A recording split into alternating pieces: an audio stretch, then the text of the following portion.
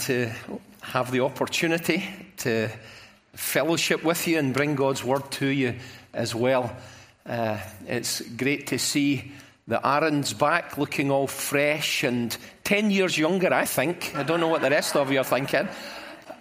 But it's wonderful. Pastor Kurt and I had the privilege of going to the Reformed Baptist Network conference this past week.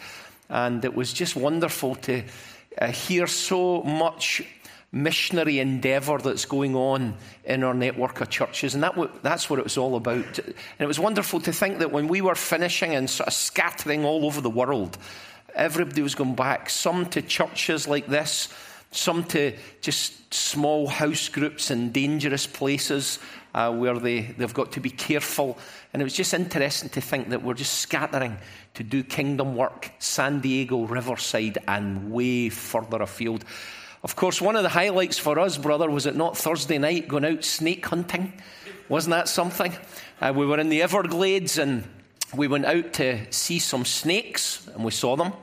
Even cottonmouth. First snake we saw was a cottonmouth. Alligators, we saw them. Crocodiles, we saw them. And then we had a shock and a wonderful surprise to see, I guess you call it a school of manatees. Those big, huge, I was going to say fish, but they're not fish.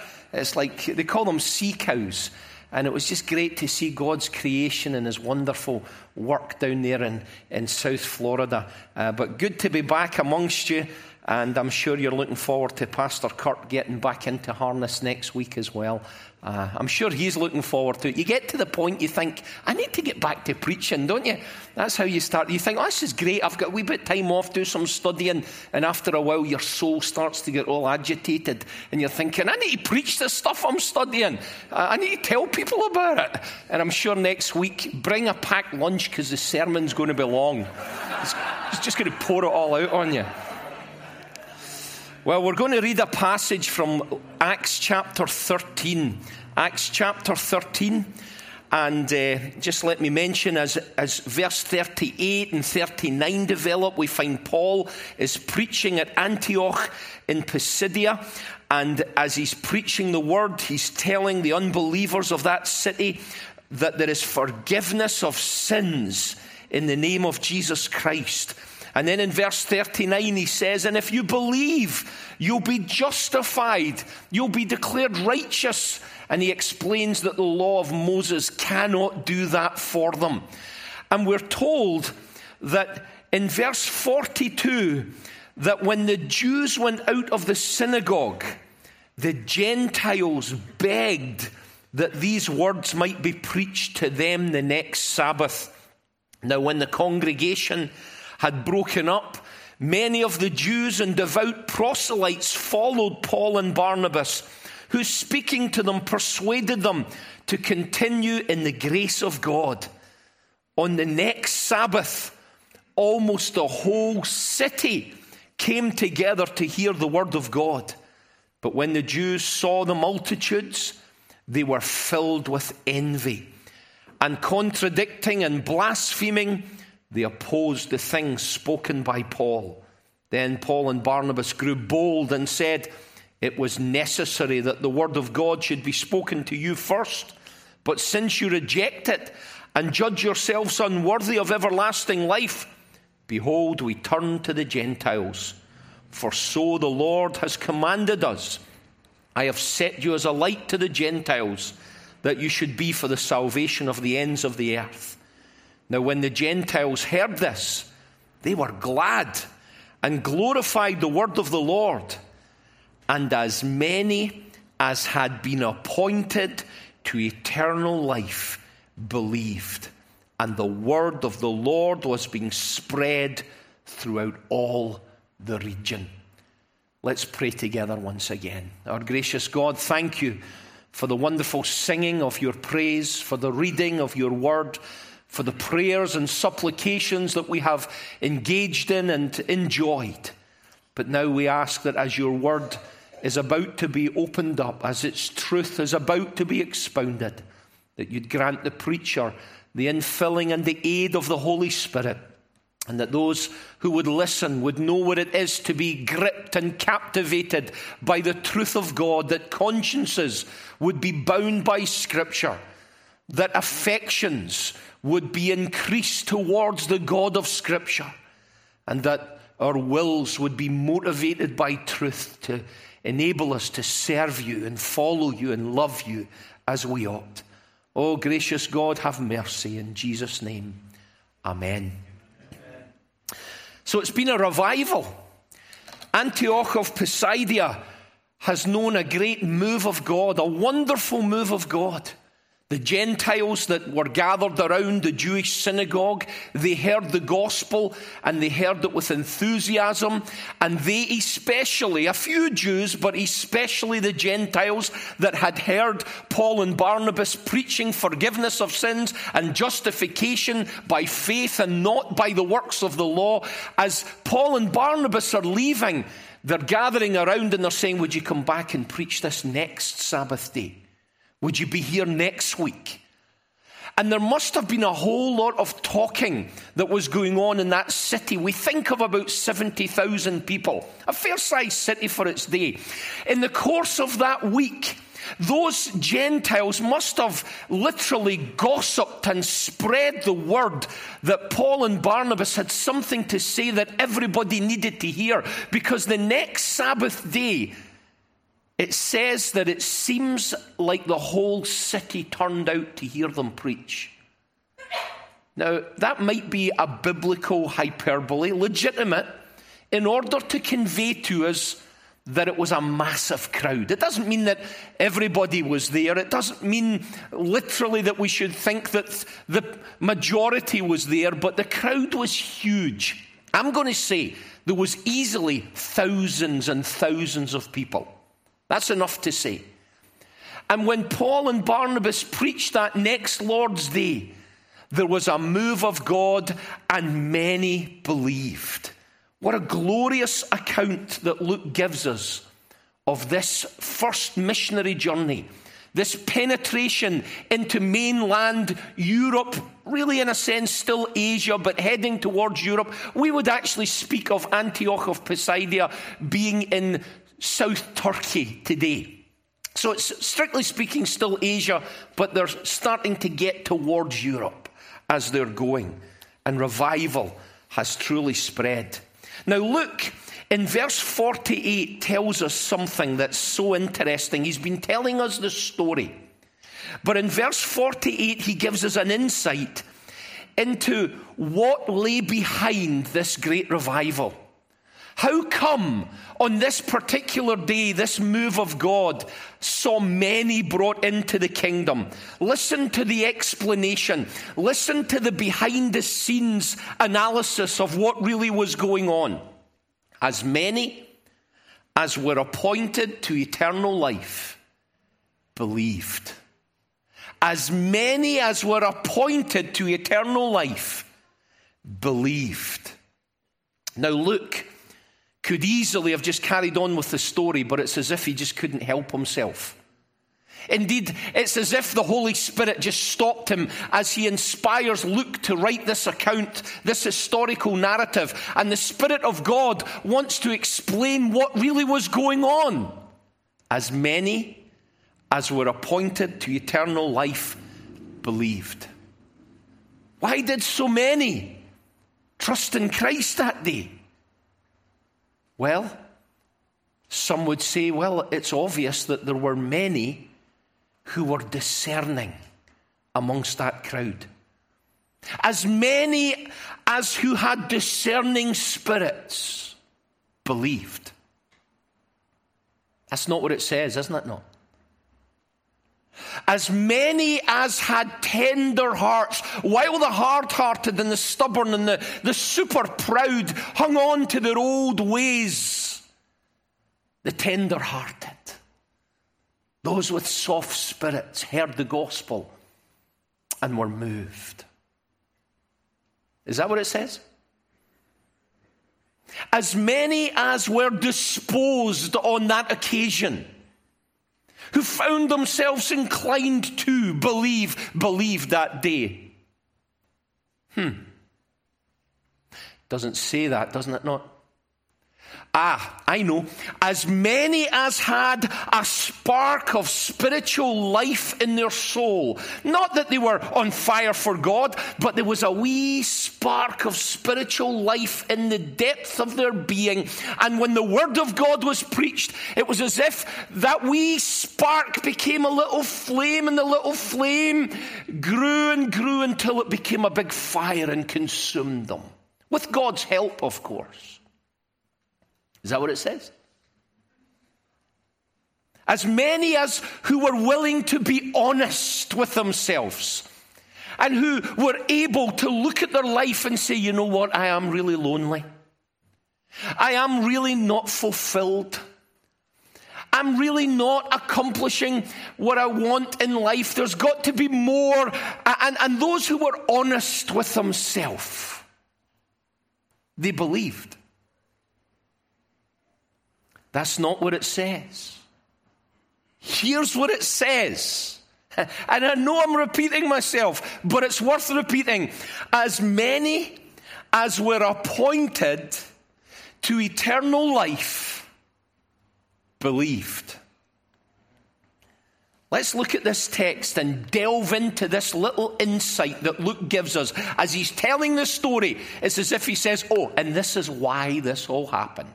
Well, let's look at it. Let's assess the words first of all. As many as. Who doesn't understand that? The words are actually very simple. This isn't too complicated. As many as. That literally means each one. Every single individual who is among the group that this verse is about to identify for us, every single one of them, with the exclusion of none, the whole group, every single one, as many as. Where? Well, this is indicating that what we're about to hear is something that has happened in a day gone by, not something that is just occurring at the moment, but something that is in the past. Past tense. In a day gone by, as many as have been. Have been what? Well, here it is. Appointed. Appointed. The word tasso indicates an orderly arranging. The idea is of a pre-planned, established event. Now, some of you have an appointment this week. I have an appointment in about 3 weeks with the dentist. I think about it more than you could ever imagine. It's on my mind. Oh, the 19th of September. Of October, excuse me. What has happened? I've made the phone call, and the receptionist at the other side has looked at the calendar, and she said, yep, that day's free. Just make your way down at that time, 10:15 in the morning, and the doctor will see you.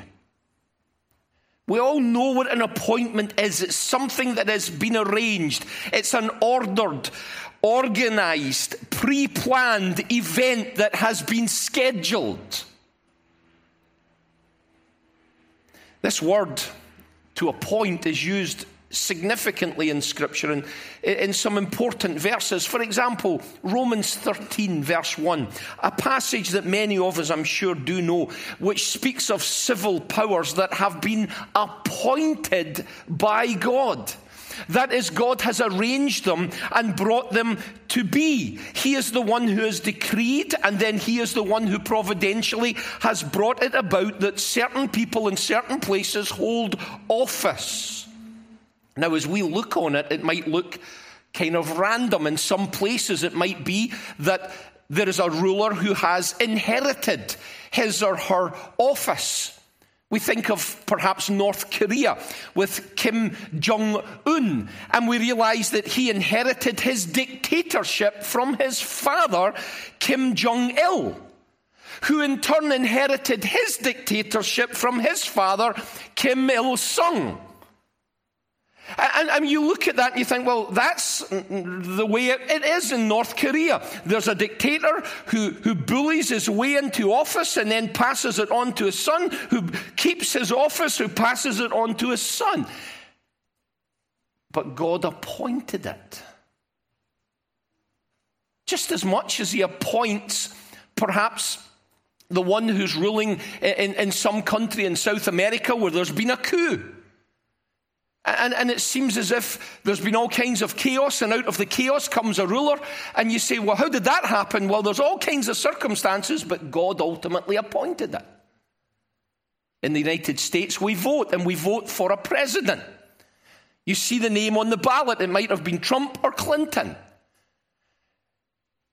And you look at that and you put your X beside the name of the one you want to be president, and the winner becomes the president. In the United Kingdom, it's different. You don't vote for the prime minister, the leader. You vote for the party, and the party appoints the leader who becomes the prime minister. All over the world, there's so many ways, different ways. Some seem cruel and authoritarian and horrible. Others seem more fair, at least to our minds. But at the end of the day, you take a step back from it all and you look at the big picture and you say, God is the one who decreed, God is the one who ordained, God is the one who planned, God is the one who in many different providences has brought these individuals into office. God is appointed. In Acts chapter 22 and verse 10, the Apostle Paul actually uses this word as he's explaining what happened to him on the road to Damascus.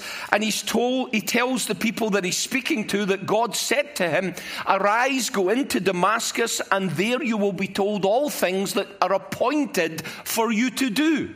In other words, Saul at the time is told, you're going to become my servant, Paul, and you're going to have a job, and that job has already been planned. It's not that you have to just simply head on into the rest of your life, Saul, and do whatever you think is fitting. There's a plan, there's a purpose. I've got a job for you to do, the Lord Jesus Christ says. All things have been appointed. Same word. Same word. Look again what our text says. Our text declares, as many as had been appointed to eternal life believed. They have been appointed. There is a purpose. There is a plan. And that plan is that they would be brought to eternal life. Eternal life is a synonym for salvation and everything that salvation brings to a needy sinner such as you and I. We have eternal life. What does that mean? It means that we are saved. It means that we are redeemed. It means that we have been cleansed. It means that we have been justified. It means that our sins have been forgiven, that we have peace with God, and that as those who have peace with Him, we have been brought into His family and we've been adopted. So when we read of eternal life, it should be understood as everything that pertains to the gift that God gives us in Christ Jesus. Everything that we enjoy in time and everything that we will enjoy for eternity. We will never again be condemned. We will never again be pronounced guilty. We'll never again be excluded from the filial affection of the triune God. We have everlasting, eternal life. We don't just exist forever, but incessantly we will enjoy the fullness of life that we have been designed to know and that has been given to us in Christ Jesus. As many as were appointed to eternal life believed. To believe is simply to embrace the offer and the promises of the gospel. To believe is to grab hold of the fact that Jesus died for my sins. To believe is simply to rest in that truth. Theologians define faith in a threefold way. They use Latin words, notitia, assensus, and fiducia. And it's helpful. Notitia is the content of the truth of the gospel. God gave His Son so that those who believe in Jesus Christ's death on their behalf have their sins forgiven. The content of the gospel. A census is to recognize that it's more than just a historical fact. It's true. I don't just know that once upon a time God gave his son, but I know that if I trust in him, I will be saved. I know it's true. I embrace it as true. I accept it as true. And fiducia is when the soul says, that historical fact that I know is true, I lean on, I rest in that, I trust in that, I make it mine. Faith. A historical reality that is true, that we trust, that we rest in, that we embrace. Now that's the meaning of the words. And having looked at the words, we then must ask, well, when they're all put together, what do they really mean? What is the text seeking to say? What is this behind-the-scenes expose that Luke is giving us all about? I think it should be plain and obvious. In a nutshell, this text of Scripture is saying that the reason that these particular people trusted Christ on this particular day is because God planned that that would happen. God appointed that it would happen exactly at that moment in the way that it happened to who he had planned it would happen to. Now, I used a word a moment ago that sums the whole thing up. I said that God decreed the events, and indeed every element of the events that took place in Antioch Pisidian. He decreed every activity of the hearts and minds of the souls of those who believed. Now, you and I don't decree. You don't decree. You might think at times you're a little bit of a dictator and a ruler in your own little bubble that you live in, but you're really not. You're still a little worm, and you don't decree. You can't decree.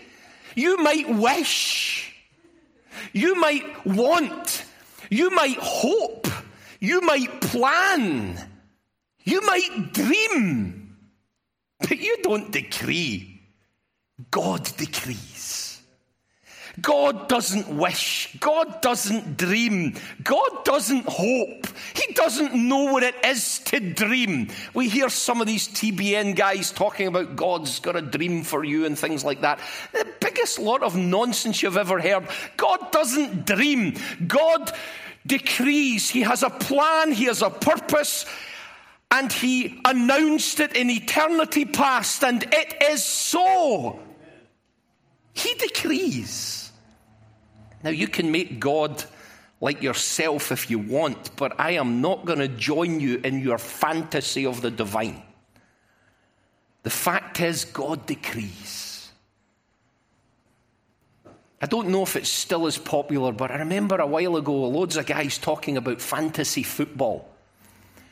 And, you know, all the best to them, but I could never get myself into fantasy football. I just need to know what happened in reality and who scored and who didn't score and who won and who didn't win and who's top of the league. And when I'm thinking of football, of course, I'm thinking of soccer. That's going on in my head. You're thinking of throw ball. I'm thinking of football. I've probably lost half of your consciences already just by saying that. But this fantasy football idea is great for those that want it. What do? They pick a team, the team they want. And then they'll drop guys they don't want. I don't fancy him anymore, I'll just drop him. Oh, I think I'll bring this guy in out of nowhere and give him a chance. And it's all fantasy stuff, and sometimes they do well and sometimes they don't. That's all good, but don't do that with theology. And yet some people play fantasy theology. They think, well, I don't really like that particular aspect of what the Bible reveals about God. I think I'll minimize it or even throw it out altogether. And the God that I want to believe in is like this. Friend, God is who he is. And he's the God who decrees. All his preordained plans are enacted every millisecond of every day, in every place of the earth, in every region of the universe. And even on this earth, he is pleased every day to use men and women in trillions of ways as agents to accomplish his decree. Every day he does so without ever violating their wills or robbing them of their ordained freedom that they have been created with. It's mind-blowing. It's beyond our comprehension. God has planned all things, and men and women are instruments in exacting and executing his decree. And yet as they do so, they act according to their nature. So when a whole crowd of pagan Gentiles, most of whom have never heard the gospel, hear it in Antioch of Pisidia, and they believe in it, and they rejoice in the Savior that is presented in that good news, what is going on? Here's what's going on. The decree of God, the plan of God, the appointment that God made for them to come to Christ in eternity past is being realized. God's decree is being worked out, fleshed out right there, right then. Those whose wills had always acted according to their own nature, and as such they have been living in sin. They have been freely and happily often living in rebellion against God. On this day of their appointment, something happens in their heart, something happens in their will, and they are enabled by the grace of God to freely now choose Christ. What has happened? They've been given life. They have been regenerated. And as a result of new life being given to their old dead souls, they are now able to look to Jesus and believe. And as they do that, they are accomplishing something that God has decreed from eternity past would happen. They were appointed. They were elected. They were chosen. And now, as regenerate individuals, they do have the discernment to believe. Now, as regenerate individuals, they do have the disposition to believe. Now, as regenerate individuals, there is more than just a little tiny spark of spiritual life in their heart. There's a full flame of Holy Spirit-induced spiritual life in their souls. Now, as regenerate individuals, they look at their lives and they say, what a waste of time. What a waste of a life. What an empty life I've been living without Christ. You see, now they're regenerated, they're alive. And they're able to see for the first time the goodness, the grace, the kindness of God in Christ Jesus. And they flee to him. And it's all because once upon a time, God appointed that this should happen.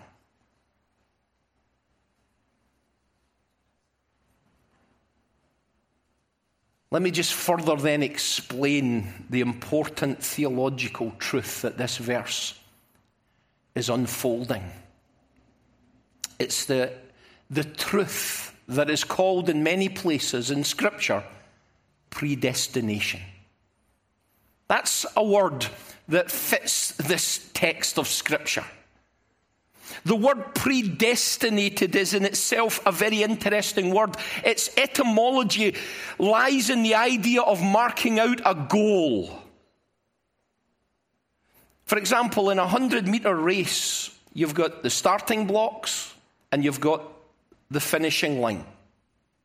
And before the race begins, the runners know it has been preset, it has been predetermined, pre-agreed on, pre-declared that this is 100 meters. You'll start here and you'll finish there. Now, one of those runners might be really fast at the beginning, and he might look around at 25 meters and realize he's in front. And he might be tempted to just throw his hands in the air and say, "Look, I've won!" as everybody else goes whizzing by him. And he hasn't won. Because the goal, the point, the objective is out there at an agreed on place. to be predestinated. It speaks of a moment in time that would come in the purpose of God when something would occur. And in the case and in the context that we're speaking of, that something is that these souls would come to Christ. It's not going to come before and it's not going to come after. The predetermined moment, the point in history that God has set for these individuals. The use of the word throughout the New Testament with regard to our salvation is to show us the love of God, and in particular his love's deliberateness, his love's purposefulness. His love is as he is, eternal and unchanging and certain. And predestination is a doctrine presented in Scripture that demonstrates that he graciously has determined in ages past, before we were even in existence, to have us, to make us his own, to love us. Predestination is based on his loving heart, not in anything meritorious or valuable in ourselves, but in his free, sovereign grace. Now, the fact is, this is a controversial doctrine. I don't think in this church, but generally in evangelicalism, and certainly in the world, it's a very controversial doctrine. But it's not controversial due to it being a marginal teaching in Scripture that is unclear or uncertain, that is worded in a way that could be understood in so many different ways in a legitimate sense. It's not controversial because it's grey in the Bible. It's controversial simply because men don't like the idea. It's controversial because philosophically it doesn't fit in with the great desire that we have as human beings in our fallen state to be our own gods, to be the masters of our own destiny, to be in charge. The thought that in any way God has made decisions that are irresistible and certain that affect us, well, people will say, well, that makes me a robot. And boy, if men are called robots, there's nothing that gets them madder. When I go into Starbucks and say my name's Robert because I've got a Scottish accent, I've often been shouted, robot. And that makes me mad too, I've got to be honest. But the human heart doesn't want in any way to feel that he is under any divine obligation. But you know, man is not a robot. That is not what this passage or this doctrine in any way suggests. Listen, every single day, everyone makes thousands of choices, free choices, choices that suit them, choices that are according to their preference, choices that are according to their own nature. They are free to choose and to please themselves in any way that suits them. But they cannot make choices that are contrary to their nature. Nothing can. When a dog communicates, he might realize that you're a cat lover and not a dog lover. And as much as he might want to try, he can't meow. He's got to bark. He can't change who he is. And he can bark as freely and as loudly and as often as he chooses and as he wants, according to his nature. The dog can't moo. The dog can't twitter. The dog can only bark. It acts according to its nature, and humanity in its fallen state loves itself. Humanity in its fallen state sure naturally wants to serve itself, wants to please itself, wants to glorify itself, wants to honor itself. Humanity in its natural fallen state, however, cannot love God. It is contrary to its nature. Therefore, humanity requires a decision by God and an action by God to bring men to a place where his nature is changed so that he can then want God, love God, trust God, believe God. As I said, there are scores of places in the New Testament throughout the Bible where the teaching of Jesus and the teaching of Paul and the teaching of Peter and others shows plainly that God has loved his people with an everlasting, predestinating love. For example, in Ephesians 1 and verse 4, he chose us in him, that is in Christ. When? When we felt disposed and God said, oh yeah, I'll have you then if you'll have me. He chose us in him before the foundation of the world. And he predestinated us to be his sons through Jesus Christ according to the purpose of his will. 2 Thessalonians 2 verse 13, we are bound to give thanks for you, Paul says to this young church. Brethren, beloved of the Lord, because God chose you from the beginning to be saved. When I read in 2 Timothy 1 and verse 9, the Apostle Paul saying that God has saved us and called us with a holy calling, not according to our works, but according to his own purpose and grace, which was given us in Christ Jesus before time began. I'm reading another passage of Scripture that verifies in clear black and white terms, not in grey, fuzzy, indiscernible concepts, but in plain terms, the doctrine of predestination. Yes, it's controversial. I do agree. Someone might be sitting in the meeting this morning thinking, I didn't know I was coming to hear a controversial sermon. It's only controversial because it doesn't fit our own narrative, our own desires. It's not controversial because the Bible is unclear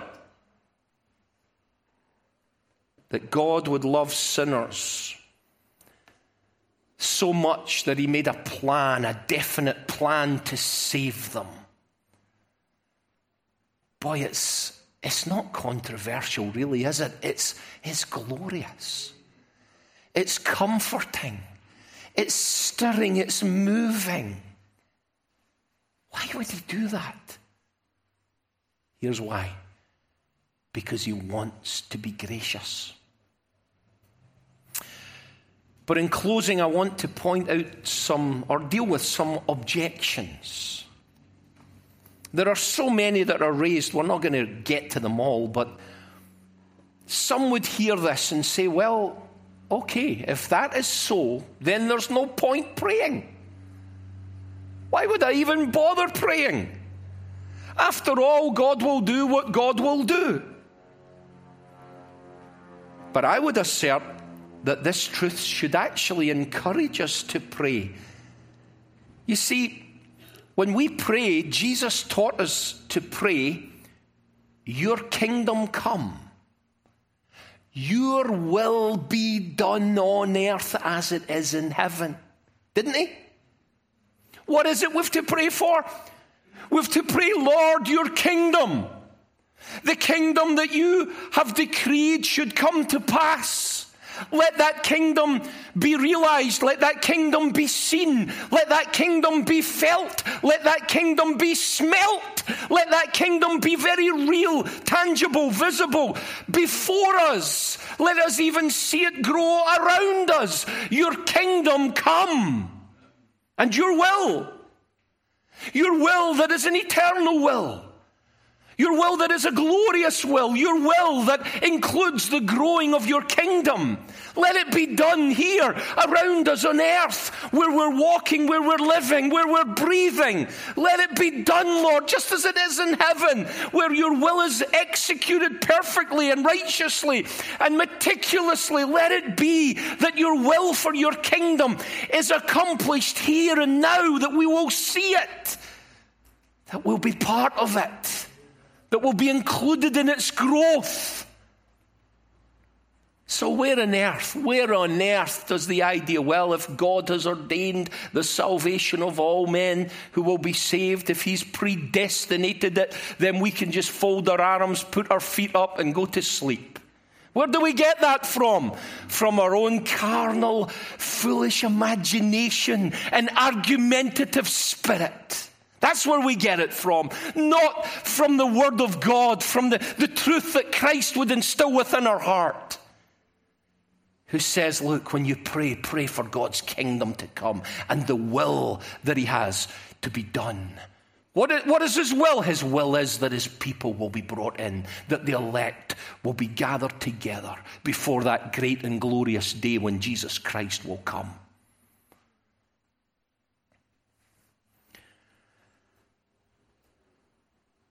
Another argument that I've heard and had to deal with pastorally on several occasions is generally from mums. Sometimes from dads, but mostly from tender-hearted mums.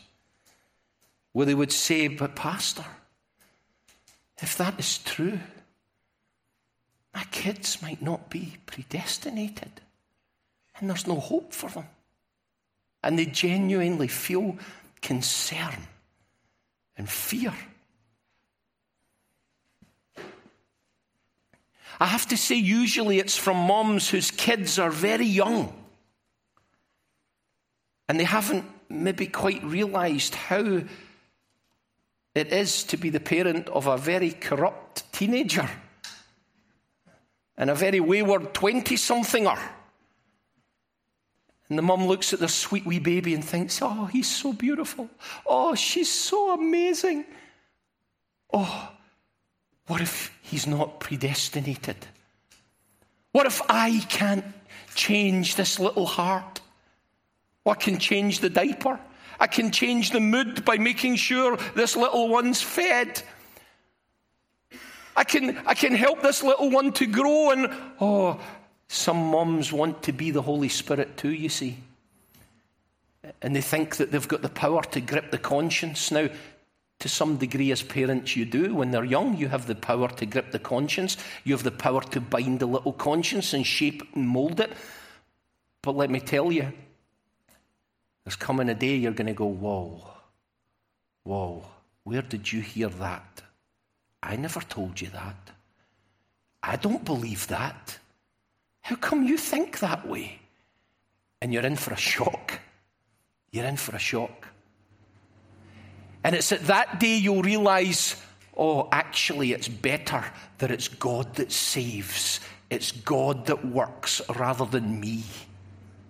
It's actually safer that it's the Holy Spirit who does the work of the eternal counsel of God rather than me doing that work. Dear mum, I know you love your kids, but don't imagine you love your kids more than God can love them. Don't think they're safer with you and your persuasiveness. Listen, you're not such a good Christian that your kids are going to grow up and say, well, I'm saved because my mum's perfect and I saw in her perfection. Or I saw in my dad absolute immaculate holiness. And I was brought under conviction because of that. And apart from God's eternal purpose and saving work,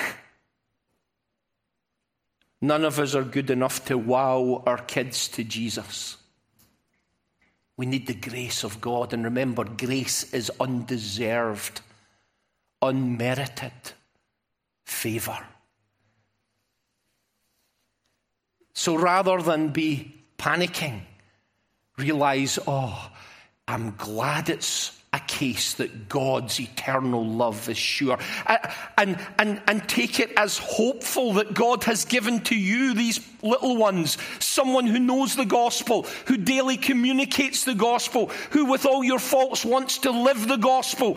Consider that, well, since God uses means, I should be hopeful. I should at least have some optimism that he's brought this little one or these little ones into my life so that they can be under the sound of the word of God in order that they may be saved.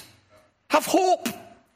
Not presumption, not cockiness, but hope. But hope not in yourself, not in your skill, not in the books that you've read about raising a child and so on. Have hope in the grace of God.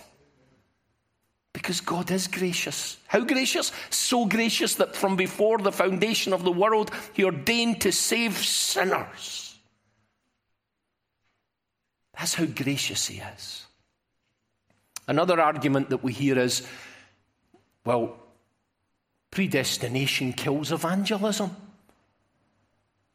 If God has ordained the salvation of the lost, and those who will be brought to Christ have already been determined, then we can just sit back and not evangelize, because predestination will kill it.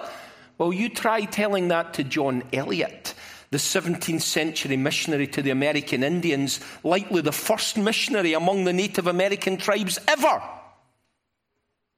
He believed in predestination because the Bible told him so. Try telling that to David Brainerd, who came after him, again to the American Indians. Try telling it to William Carey, the father of modern missions, who was the famous missionary to India, who went there in precarious circumstances. Tell it to Robert Moffat, the first missionary to reach the interior of Africa with the gospel. Tell it to David Livingstone, who wasn't, as he's promoted today, first an explorer. He was first a missionary, driven by a desire to tell the lost about Jesus, who believed in predestination. Try telling that to Robert Morrison, the first Protestant missionary to China and the first to translate the Bible into Chinese. Tell it to John Paton and see what happens as he went off, driven by a desire for the glory of God in the salvation of souls, as a man who believed in predestination to the Outer Hebrides, and who lived among the cannibals, and who had to sleep on his wife's grave to stop them coming and digging her up and eating her. Tell him, your doctrine kills this desire for evangelism. See what he says. Tell it to Adoniram Judson, the first real missionary to go from these shores to foreign shores.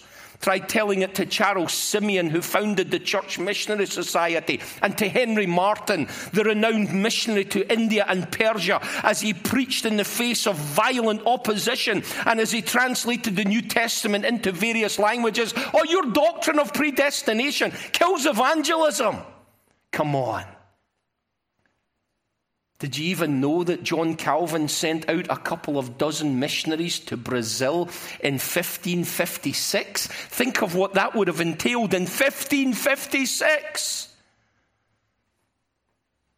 And they arrived in Brazil and several were murdered, and it was a difficult and rather unsuccessful missionary enterprise, other than it opened up the door for more missionaries to come thereafter.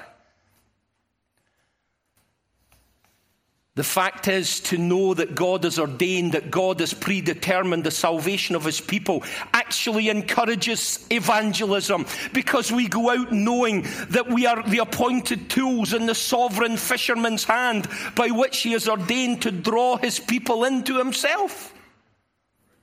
We can speak faithfully of God and not get embarrassed by his attributes.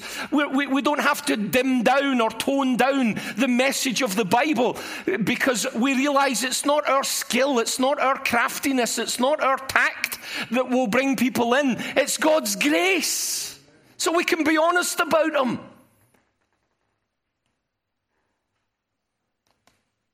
Another consequence is that we have certain assurance that salvation is all of grace. Then really bad, really ignorant, really foolish, and really terrible people will be brought to Christ. It gives us a boldness.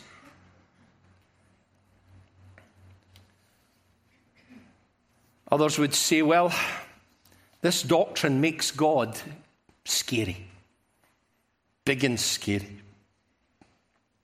I would say, well, if predestination in your mind makes God big and scary, you know what to do? Get on your face and worship him then. Stop arguing with him. Stop resisting him. What kind of pathetic God do you actually want? Do you want a God who waits to see what you're going to do and then pretends that he's the one who planned it all the time so he doesn't lose face? I would be embarrassed with that God. Imagine having the God of open theism, the God of Clark Pinnock, the kind of God who has to hang back to see what really is going to happen, and then because he sees what really is going to happen, he acts as if that's what he really wants. The kind of God whose will is always what man's will was, but after man has willed it first. If you went on holiday with that God, you'd get frustrated after the first day. You'd say, what do you want to do? And he would say, what do you want to do? I'll do what you want to do. No, you decide and then I'll do what you want to do. And you'd do nothing. Right? You been on a holiday like that?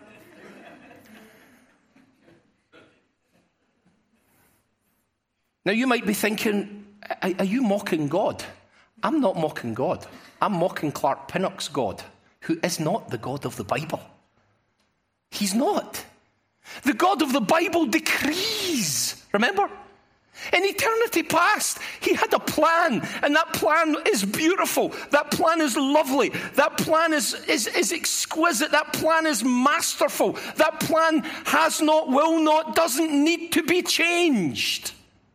It's good. Because he's wise and he knows all things. And he's included all contingencies in his decree. And there's nothing can come in and thwart him. Because he's God. Listen, that doesn't make God big and scary. Come on. What makes God big and scary is his holiness. Oh, that makes God big and scary. His wrath against sin, that makes God big and scary. I'm not saying God's not big and scary, but this doctrine of predestination is not one of the doctrines, not one of the truths that makes him big and scary. It shows us a gracious God, a loving God, a God who, as we said earlier, has purpose, a purpose to love the unlovable, the unlikable. Because he wants to, because he chooses to. Not because he looks at us in our unloveliness and says, okay, I'll find something to love about you. Because there's nothing. He's already figured that out in eternity past. And nevertheless, he says, but I'll love you anyway. And I'll give my son to die for you. And I'll bring you to myself through the merits of my son being imputed to you. What a great God. Listen to how important Martin Luther saw a proper understanding of this doctrine when it comes to worship. He says this, it is not irreligious, idle, or superfluous, but in the highest degree wholesome and necessary for a Christian to know whether or not his will has anything to do in matters pertaining to salvation. For if I am ignorant of the nature, extent, and limits of what I can and must do with reference to God, I shall be equally ignorant and uncertain of the nature, extent, and limits of what God can and will do in me, though God, in fact, works all in all. Now, if I'm ignorant of God's works and power, I am ignorant of God himself. And if I do not know God, I cannot worship, I cannot praise, I cannot give thanks or serve, for I do not know him. We need, therefore, to have in mind a clear-cut distinction between God's power and ours, God's work and ours, if we would live a godly life. There's more, but Luther is saying, look, this is a doctrine that will enable you to worship the way you should be worshipping and live the way you should live. There is power in knowing that God has ordained my salvation and he's given me a purpose, and the purpose that he has set from eternity is that I would bring glory and honor and majesty to his name. There's a reason for me breathing. There's a reason, Christian, for you being alive today. And you can understand that reason more when you put God where he really is, where you see God where he really is. On that day, Luke says, Many were brought to Christ because they had been appointed to eternal life. What a great statement that gives us insight into places that otherwise we would not dare to tread. But praise God, we see his love and his grace and his goodness is the source of the blessing that's being outworked. May the Lord encourage our hearts and enable us to know him, love him, submit to him, and enjoy him as he reveals himself in Holy Scripture. Amen.